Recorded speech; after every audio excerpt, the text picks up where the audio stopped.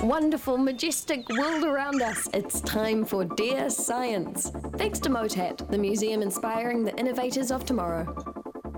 Kia ora, Alan. I think everyone heard Alan's rapturous laughter before. Oh, Winston Wire. Peters and horse racing. This is good stuff. This is what we need to hear. This is the real journalism, right? Yeah. Looking forward to it. Anyway, how are we? So good. All the better now that you're here, Alan. It's gonna be a fun wire. It was a good start, eh? It was a good start. We were reading your pieces before, and there's some interesting stuff in there. Oh, well, I hope so. Hell, as always. Isn't there every week? That's why. Yeah, exactly. That's why I'm here. Hopefully, sheesh. What do you have up first for us? Right. Well, enough of this hilarity. We're getting to the serious stuff to begin with, and this is to do with diabetes. Very serious. Indeed, very, very serious.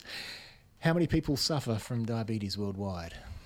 There we go. There's your first question of the day. 500 million. Well done. Sheesh. 425 million. Wow. Sheesh. Very good. That's okay. Suspect. That is so suspect. There's no way that you pulled that number.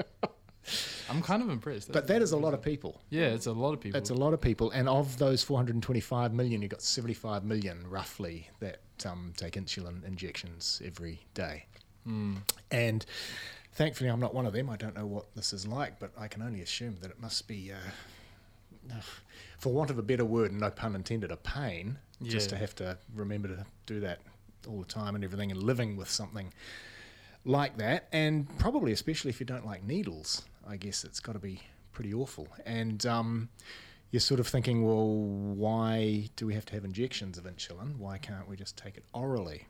And the answer to that is that insulin gets chewed up in your stomach by stomach acids and enzymes and stuff like that. Okay, so it doesn't then get to the place that it's got to be, which is the pancreas. Well, as we're going to see, it's the liver that does all the work. So yeah. But it's generated in the pancreas. But you know, when we're talking the artificial stuff, then we've got to get it in there somewhere. And yes, so you can't take it orally. So the other way of getting things into the body is injections. Yes. And yes, that's all well and good. But again, injections don't get it specifically to the place where it needs to go. And so what can then happen is that it goes into muscles, it goes into your fat, and in fact it can sort of accumulate there in your body fat, and that can actually lead to hypoglycemia. So that can lead to low blood sugar in certain cases if it sort of accumulates in the wrong place. So we've got this molecule which is insulin, and we need to somehow get it to the right place in the body. Yes. So we know that injection, that's the way they do it now, but it's not an absolutely brilliant, foolproof way. And seemingly we can't take it orally until very possibly now. Okay. So obviously what you need to do is to somehow to be able to protect the insulin molecule. If you're going to take this thing orally, you've got to protect it so that it can get through the stomach, through the digestive tract, and to the place where you want it to go, which in this case is the liver. Yes. Okay. So a few really, really, really smart people put their heads together and thought, right, how can we do this? And I mean, this really is seriously, seriously clever stuff. So there's a bunch of workers in both Australia and Norway, which is not sort of the places that you would imagine. Yeah, interesting. Sort of big scientific advances and stuff. No disrespect to the Aussies and the Norwegians, of course, but, you normally sort of think of, the States and China and et cetera, et cetera. So what they have done is that they have come up with a method of encapsulating the insulin molecule. So you're putting a protective coating around it in little nano carriers. Okay, so basically you've got your, let's say, insulin as a cargo on a little cargo carrier or whatever you want to call a nano carrier or whatever, and that can basically go through your stomach, your digestive system, immune to all of those nasty things that would chop it up and render it useless. Incredible. So the way that they do that is they use silver, of all things. So they use little things called silver sulfide quantum dots. Quantum dots? Quantum dots. I remember quantum dots, We talked about quantum dots. Yes, indeed. Okay. You remember quantum dots? Right, so quantum dots, really, yes. really, really tiny little, for want of a better word, nanoparticles, okay? They used to call them nanoparticles, but now it's all sexy to call them quantum dots, apparently, because that's what you do, because that gets funding. So they get these tiny, tiny, tiny nanoparticles of silver sulfide. They can attach the insulin molecule onto those, and then they coat the whole insulin molecule with a polymer made up of glucose in part, okay, and a thing called chitosan, which is a natural polymer. So it's like flies and stuff are made out of chitosan and crab shells and things. And it's a natural polymer, and because it's natural, you've got enzymes that can snip it up, that can sort of, that can basically break it up. So they chose those molecules for a reason. So glucose and chitosan, so that covers your insulin, which is coated on the nanoparticle. And then what they've done is that they have encapsulated this in a block of chocolate, so a little sugar-free chocolate. And they've tested this on, so far, rats and mice and baboons, in fact. Excellent. And what they've found is that, this does seem to actually work. And the beauty of it is, this is the really, really clever part, is that they chose their encapsulating substance so that it would be immune to the stomach acids and the digestive enzymes. But when it gets into the liver and your blood sugar's too high, then the liver knows to release particular molecules, enzymes, that will chop up the coating and allow release of the insulin. This is incredible thinking. And that only works when your blood sugar's high. It doesn't work when your blood sugar's low. So it just sort of sits there when your blood sugar's low. All of a sudden your blood sugar gets a little bit high. We've got these enzymes released. Chop, chop, chop, chop, chop. Out comes the insulin. Done. It sounds like a Nobel Prize in the wings. Oh, I mean, it's just seriously clever stuff. It really is. And there's a hell of a lot of work that's gone into this. You read the paper and you think, oh my goodness, there's a lot of person hours in having done all of this stuff. It's very, very good stuff. Now, obviously, and again, I sort of decry this sort of thing quite a bit, where people tend to release sort of results without actually having done the work yet. Now, I think this is different. I think we can get excited about this because it has been done sort of on animal trials and stuff like that. So they're going to start human trials next year. Awesome. And they reckon that all going well, they might have this maybe going in sort of 2 to 3 years' time. That is such good news for people with if there's anybody out there who, has to rely on an insulin pen and stuff, then, there could be very good news, just around the corner with any luck. So, it's fingers crossed for this because it just sounds, literally life-changing. Incredible. I think, so, I didn't even know that baboons got diabetes, to be fair. Well, I don't know about the actual... They're just testing it? I think they're just testing it, yeah. And so cool. And so they're looking at how it's released, et cetera, et cetera. So incredible. When it's in there. So, really, really, really clever stuff. So that's what science is all about. So yeah. Thank you, science. What do you have up next for us, Alan? Up next, sorry to be a downer, but we're going to talk about the atmosphere and carbon dioxide and global warming and climate change and, all those ever-pressing issues. Sadly, yes. So it was, we started off with a laugh and now it's just got in dark real quick. A bit downhill from there. So, we know that the increasing CO2 concentration in the atmosphere is not good. Okay, and it is leading to all sorts of fluctuations in the climate, et cetera, et cetera. Call it what you will, global warming, climate change, or whatever. It's just obvious that it's not a good thing. So what we need to do is to minimize the amount of CO2 that we're putting into the atmosphere anthropogenically. So we really need to sort of find an alternative to fossil fuels, obviously, which is solar power, and people are busy trying to do that. We also need to minimize the amount of CO2 that we're putting into the atmosphere from other sources. And so there are some workers in the USA and Australia who have just identified another possible, quite significant source of CO2 going into the atmosphere every year, and that is from bottom trawling. Interesting. Which surprised me.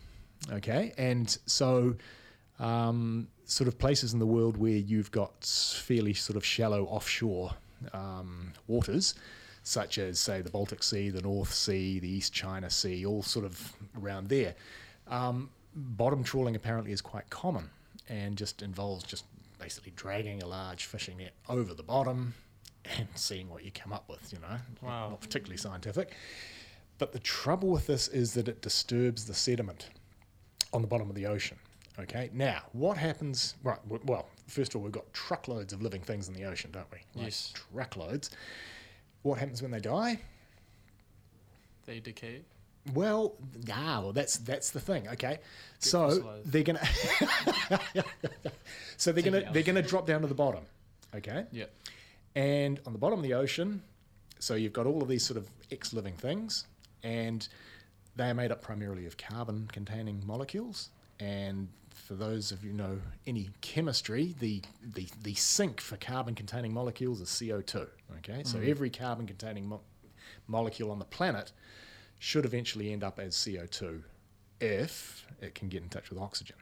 Okay, so on the bottom of the sea, you don't have a heck of a lot of oxygen, and so you get a lot of dead stuff on the bottom, and it just sort of accumulates there. And providing that you don't disturb it, then it's just going to sit there quite happily, and it's going to decay by other means, so anaerobically rather than aerobically.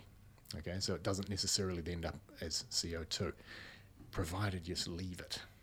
Okay, now the trouble with bottom trawling is that what happens is that they come along with these big nets, run them across the bottom of the ocean, and that disturbs all of this sediment. And what happens then is it resuspends in the water.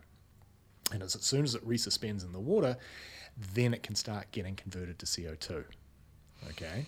And you might think, well, that's going to be sort of a minimal process, it's pretty slow or whatever. But they have done some calculations, and they reckon that the amount of CO2 that you get coming into the atmosphere from this sort of process is roughly around about the same as sort of the world's aviation CO2. Yeah. So the amount of CO2 that's put in by aviation. Yeah. Which is a wee bit. Okay. I've got two presenters looking at me with open eyes. That just seems... I know, that's a lot. Okay. So... And there was no research up until now about this, or ideas about this being a... That's a good question. I'm sure there must have been something done sort of in the past. You know, this doesn't just come out of nowhere. But basically what these authors are trying to do is to use the data that have been collected over the past, I think since about the 90s. I think they've been sort of collecting data, and they've been trying to model it. So they've been trying to sort of look forward and see, you know, what this is going to do in the future, what it's doing currently, and what it could potentially do in the future. You know, so what they're estimating is that when you disturb the sediment on the bottom, their estimate is roughly about 60% of the carbon-containing stuff that you've disturbed will then stay suspended in the water, and it will then eventually turn into CO2. And that process from getting out of the water into the atmosphere, it can take sort of years. They're sort of looking at around about 9 years or so. And so within about 9 years, they say about 60% of that material will have turned into CO2 and will be into the atmosphere, which is really, really not a good thing. You know, and that's obvious. And now the other problem is that as soon as you start getting CO2 formed in water, then that leads to ocean acidification as well, because you get this thing called carbonic acid, which is what you get when CO2 reacts with water. And so that makes locally, where you've done the bottom trawling, that makes it locally more acidic. And, you know, sea life doesn't like seawater that's too acidic, and so therefore sea life's going to die out. And, you know, it's just... multiple flow effects. It's just not a good story all around, really. So... So you can sort of think of the seabed as being sort of similar to, let's say, forests on land, where, you know, they act essentially as a carbon sink until you do something to them. You know, like you chop down the forests, then they all turn into CO2. You burn the forests, then they turn into CO2. You leave the seabed undisturbed, then it's all good. You start disturbing it, then it can turn back into CO2. And up into the atmosphere... global warming, etc., etc., etc. So that is just out this week, and it's really not good. Now, how the heck they're going to persuade the fishing nations that do all this sort of stuff to not do bottom trawling? Yeah. I don't know. Where money's involved, it seems that the environment comes second. So, Where did you find this article? what journal was it? It's the I should have written that down. I normally do. It seems like a very big news, but this is the first I've actually heard of it. There you go. from you. There you go. Yeah. This is, Dear Science, we break the big stories. A quick Google search will get you to it. I can't remember the exact name of the journal, but it was sort of out like this week, last week. Okay. Yep, Yeah. yep, One yep. second. Yep. Oh, here we go. Nick will find the journal Here he for goes. us. He will. Is there any way to sequester that carbon back down? Is it just like planting more trees and stuff like that? Well, planting more trees will certainly help. Yes. Yep. Yep. So, any way of doing that sort of thing is going to be a good thing. But it's really not great. So we'll see how this plays out. You're right. I mean, it does deserve more of an audience, I think. And, hopefully the big stations will pick it up. And, yeah. Checks out the work. The work was published in Frontiers in Marine Science. That's the one. Thank you. Yep. Yeah, it just seems like, I don't know, I see a lot online about Taylor Swift's private jet emissions and whatnot, but Hell, she's nothing compared to this. Yeah. wow. It's an incredible way. I've never actually considered this or even thought of this as something that contributes to global warming. Yeah, well, there's all sorts of things there, and there's methane hydrates on the bottom of the ocean as well, those sorts of things, and they can, if they're made unstable, then the methane will just out in the atmosphere, and methane's way worse than CO2 as a greenhouse gas, and dear oh dear. Goes on. What do you have up for us last, Alan? Right, something a happy something story? better, a happy story, Yes. a happy story. Dogs. There we go. We love Dog. them. Everyone, see, instant smile. Dogs. There we go. Got called out. We love them. Who doesn't love dogs, really? Yeah. I mean, quite a lot of people. Why? I really. don't- And they're dead wrong about that. Yeah, if you've ever walked a dog, people like pull away, which is fair enough, but I don't understand. I can't sympathize. Is it the wagging tails? Well, is that what, That's is that what the happy making people- face. Yeah. That's what it's all about. That's what we're going to be talking about is the wagging tails. And why do dogs wag their tails? Because they're happy. But are they? So again, there's a question that you sort of think, well, why didn't anybody ask this earlier, number one, and B, how the hell do you get a research grant to study sort of dogs wagging their tails, number two? And so wagging doesn't necessarily mean that they're happy. So there's some workers in Italy who sort of set their minds to this. And so what they've found is that, and I think this is fairly obvious, that wagging is to do with communication Yes. rather than anything else, okay? Now, here we go. And so everyone who's listening who's got a dog is going to now go and do this. If you wag more to the right-hand side, if your dog is wagging its tail more to its right-hand side, then it's interested in something and it wants to approach that something. Wow. Okay? If it wags to the left-hand side, then that signals uncertainty and withdrawal. Apparently. Okay? Apparently. And if That's exactly the word I want to hear in science. Apparently. And if it's wagging low and near to the legs, then that means submission and insecurity. Okay? Crazy. So there you go. So that's what wagging means. So wagging doesn't necessarily mean that you're happy. How did they even... Oh, don't, I didn't read it in that much detail, but, this is what they found. So, and the other thing that's interesting about dogs wagging their tails is that there's a whole lot of other canines out there that don't wag their tails. And so the nearest sort of relative is the wolf. Yeah. They're not waggers, apparently. Fuzzy. They don't get into that. And so, of course, you've got to come up with some hypothesis as to why that might be the case. And so these Italian folk have said, well, it might be due to domestication, okay, and the fact that we've domesticated the dogs. And here's a way out one. This is what they're saying, that they reckon that humans like something that's rhythmic. We like rhythms, apparently, okay. Wagging is a rhythm, and so therefore the humans would prefer dogs that wagged more because it's rhythmic, and we humans like rhythms.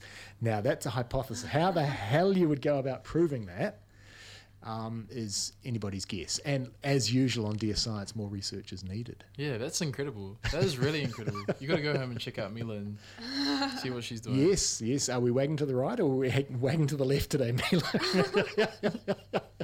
Well, are we happy or are we insecure? I think that'd be fascinating. Certainly the next dog I come across, I'm going to see which side it's wagging on. So, well, thank you, Dr. Blackman. That was awesome. oh, very formal there, Nicholas. Goodness. Wow. I'm feeling so. And thank you to Science too, and to Motat. And to Motat. Thank you very much, Motat, for sponsoring this. Well, I didn't know that before. Dear Science, thanks to Motat, the museum inspiring the innovators of tomorrow.